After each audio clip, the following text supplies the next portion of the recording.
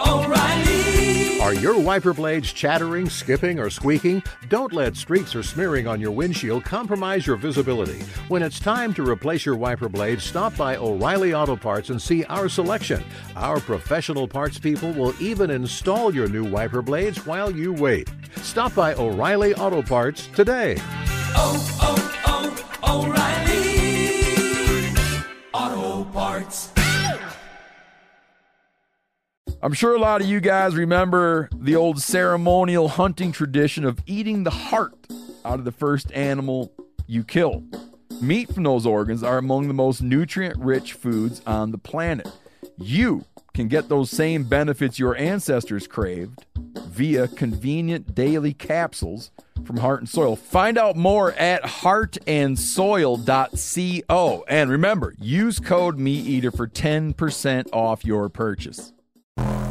Welcome to the Wired to Hunt Foundation's podcast, your guide to the fundamentals of better deer hunting. And now, your host, Tony Peterson. Hey everybody, welcome to the Wired to Hunt Foundation's podcast, brought to you by First Light. Today's show is all about muzzleloaders and how to kill a buck as the late season officially kicks in.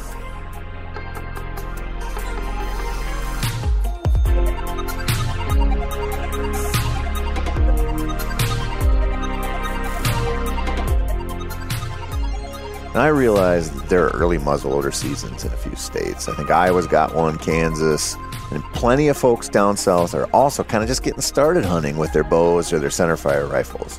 Whether your muzzleloader season is going on right now, or it's about to start, or maybe it's a few weeks or a month away, I hope you get something out of this episode. No, actually, scratch that. I hope you get something out of the next 2 episodes.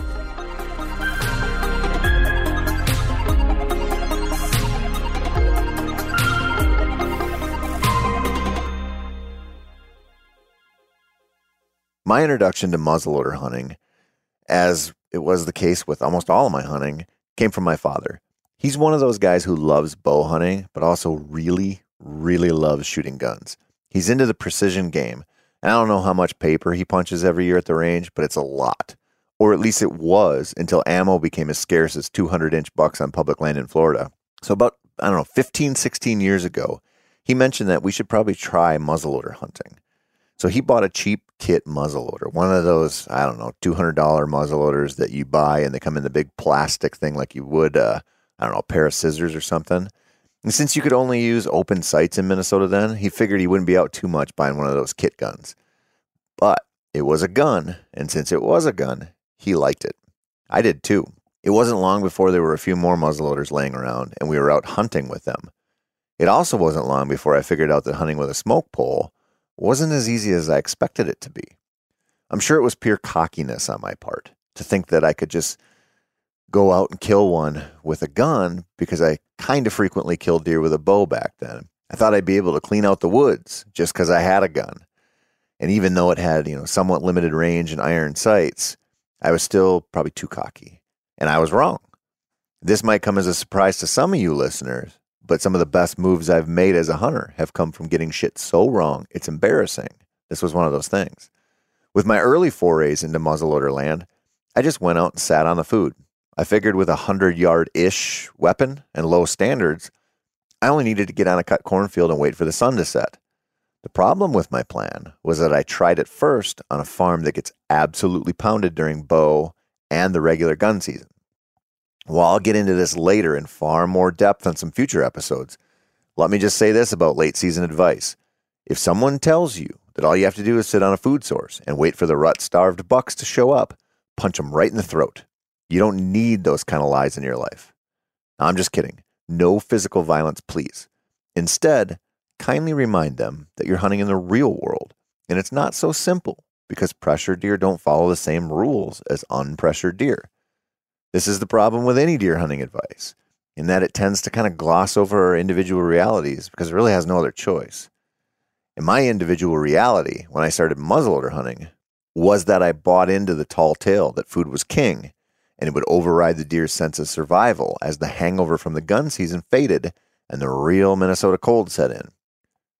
What actually happened was that the deer that were left had been scared into patterns that didn't make them want to show themselves during daylight hours.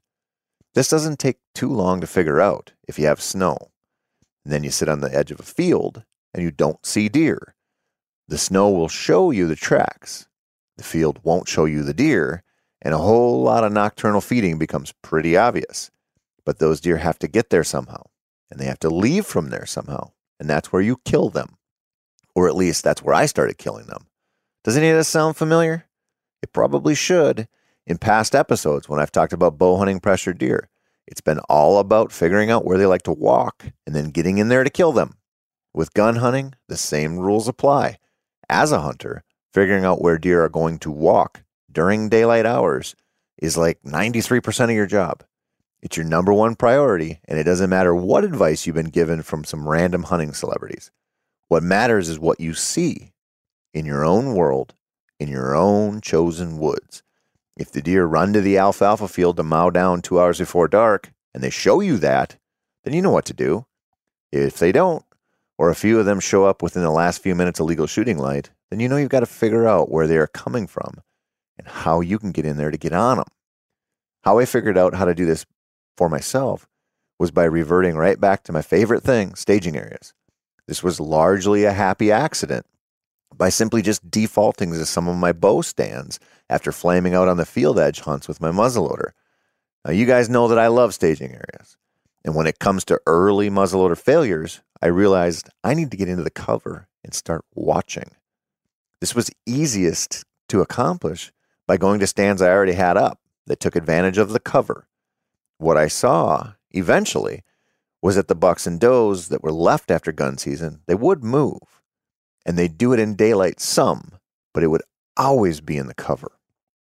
This didn't mean I had to get right in on a sanctuary with them like during the heart of gun season, but it meant that I had to be somewhere between that and the food.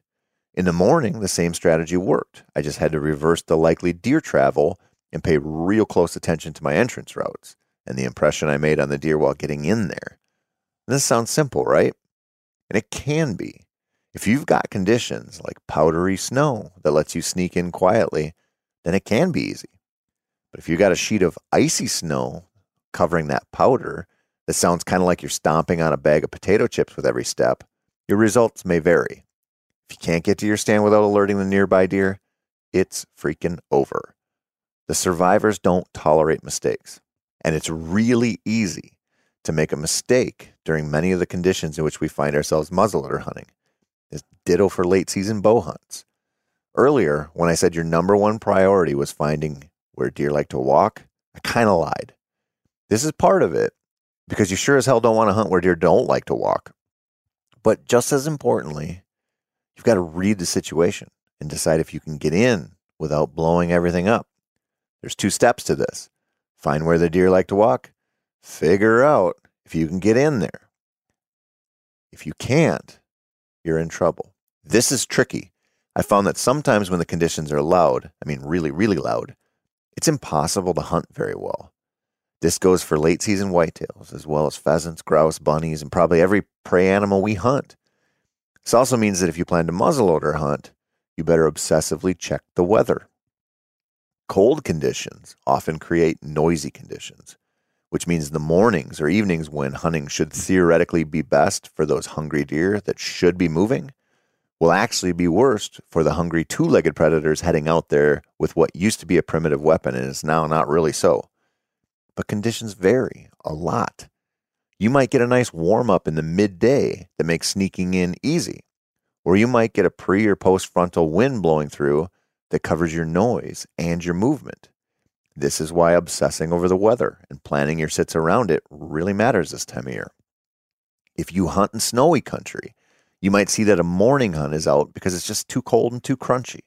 But the weather might break midday, or the sun might have just enough time to soften things up for an afternoon sit where you can get in quietly. So you got to plan accordingly.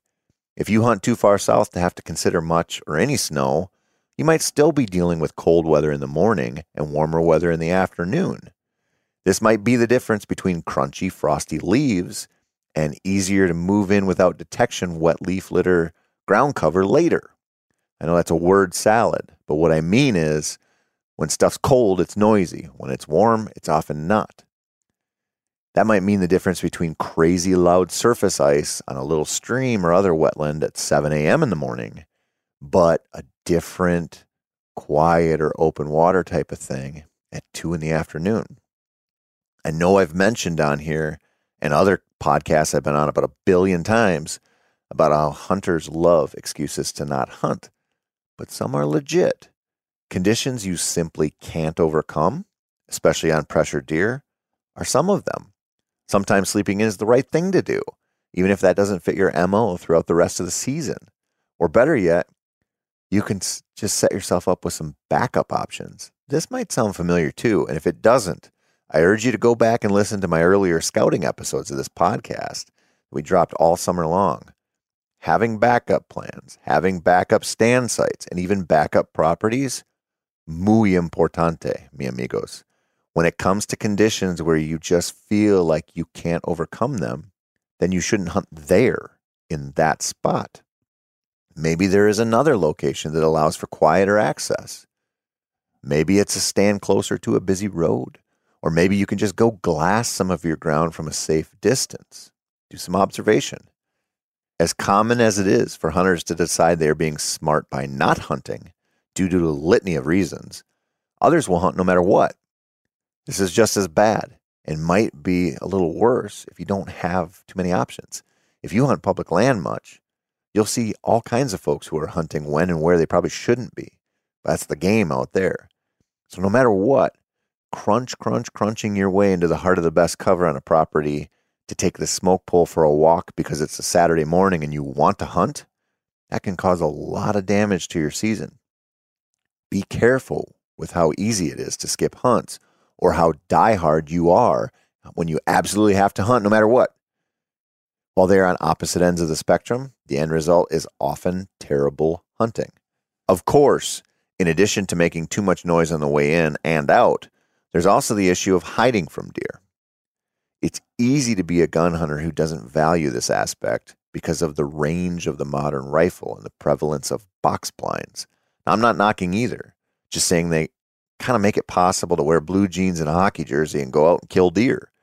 You might also muzzleloader hunt from one of those blinds in that type of situation, and if you do, good for you. But remember, pay attention to what the deer show you. I've seen quite a few of my hunting buddies buy big box blinds and put them on food plots thinking that will be the end of any work they need to do to kill stuff. Sometimes that works, but a lot of times by the time the muzzleloader season rolls around, the deer are awful clued into the big green tower blind and what might be hiding in it. If you don't have that option, or if you just don't want to use it, you're going to have to hide. A scoped muzzleloader can allow you to reach out and touch them, but where you're going to find pressured deer, you might not need to dial it up to 11, so to speak.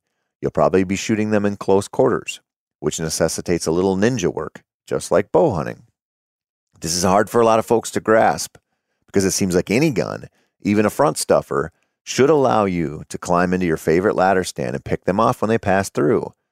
But pressured deer look for hunters on the ground and in the trees. And they really look for them in the trees that have had a ladder stand in them for 7 years and they've watched 5 of their buddies get shot out of there.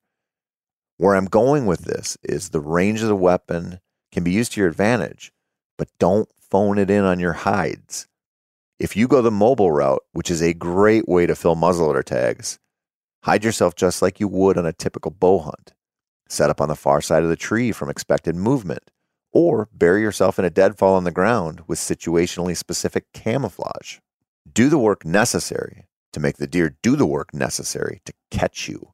In fact, that ground game is a great way to hunt with a muzzleloader because you can really dig into the cover and use it to your advantage, and you can buffer the wind a little bit. This also makes sits more comfortable a lot of times because there's nothing colder than sitting in a tree stand when a north wind is blowing hard and it's about 7 degrees out. Plus, you can use a decent tripod and take a really steady shot, which isn't always easy to do from a mobile tree stand or a saddle setup.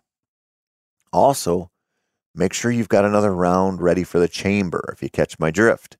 The very essence of a muzzleloader, not surprisingly, is that it loads from the muzzle.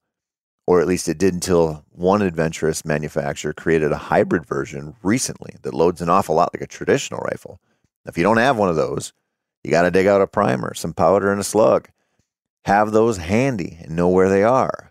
I've had more than a few blown shots with my muzzleloader that allowed for a follow-up shot. And let me tell you, there are a few times in the woods that feel more urgent than that.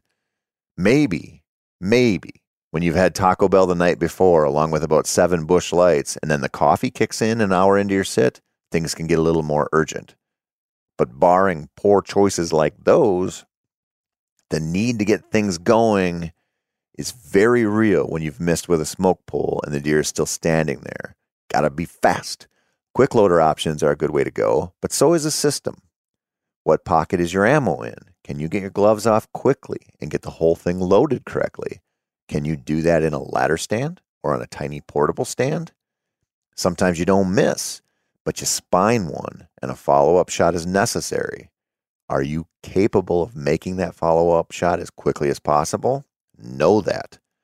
And for the love of God, please use a rest. Part of the absolute beauty of hunting with firearms is the ability to use a good, solid rest like the tripod I just mentioned.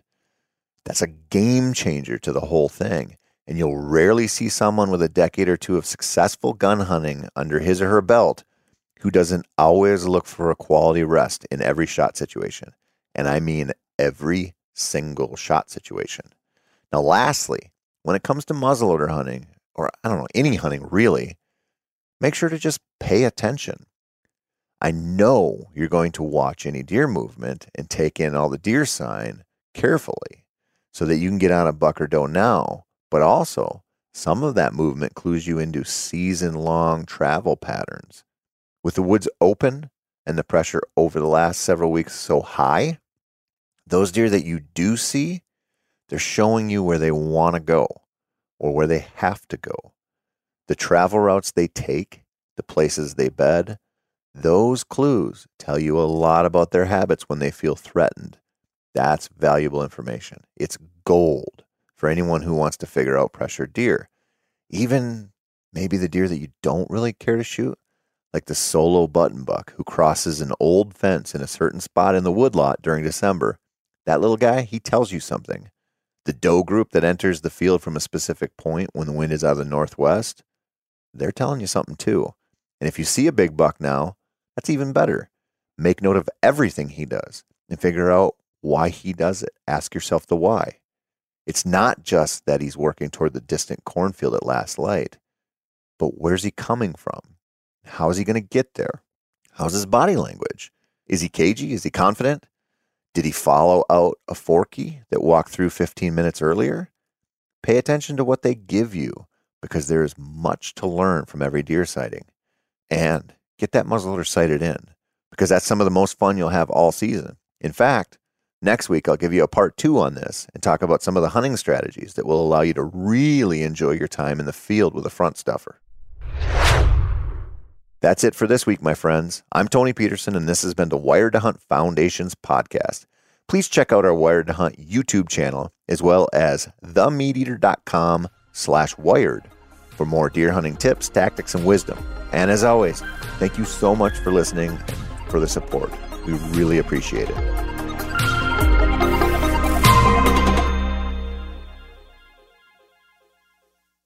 I'm sure a lot of you guys remember the old ceremonial hunting tradition of eating the heart out of the first animal you kill. Meat from those organs are among the most nutrient-rich foods on the planet. You can get those same benefits your ancestors craved via convenient daily capsules from Heart and Soil. Find out more at heartandsoil.co. And remember, use code MeatEater for 10% off your purchase. Outdoor adventure won't wait for engine problems. Things like hard starts, rough performance, and lost fuel economy are often caused by fuel gum and varnish buildup. Seafoam can help your engine run better and last longer. You simply pour a can into your gas tank. Hunters and anglers rely on Seafoam to keep their engines running the way it should the entire season. So pick up a can of Seafoam today at your local auto parts store or visit seafoamworks.com to learn more.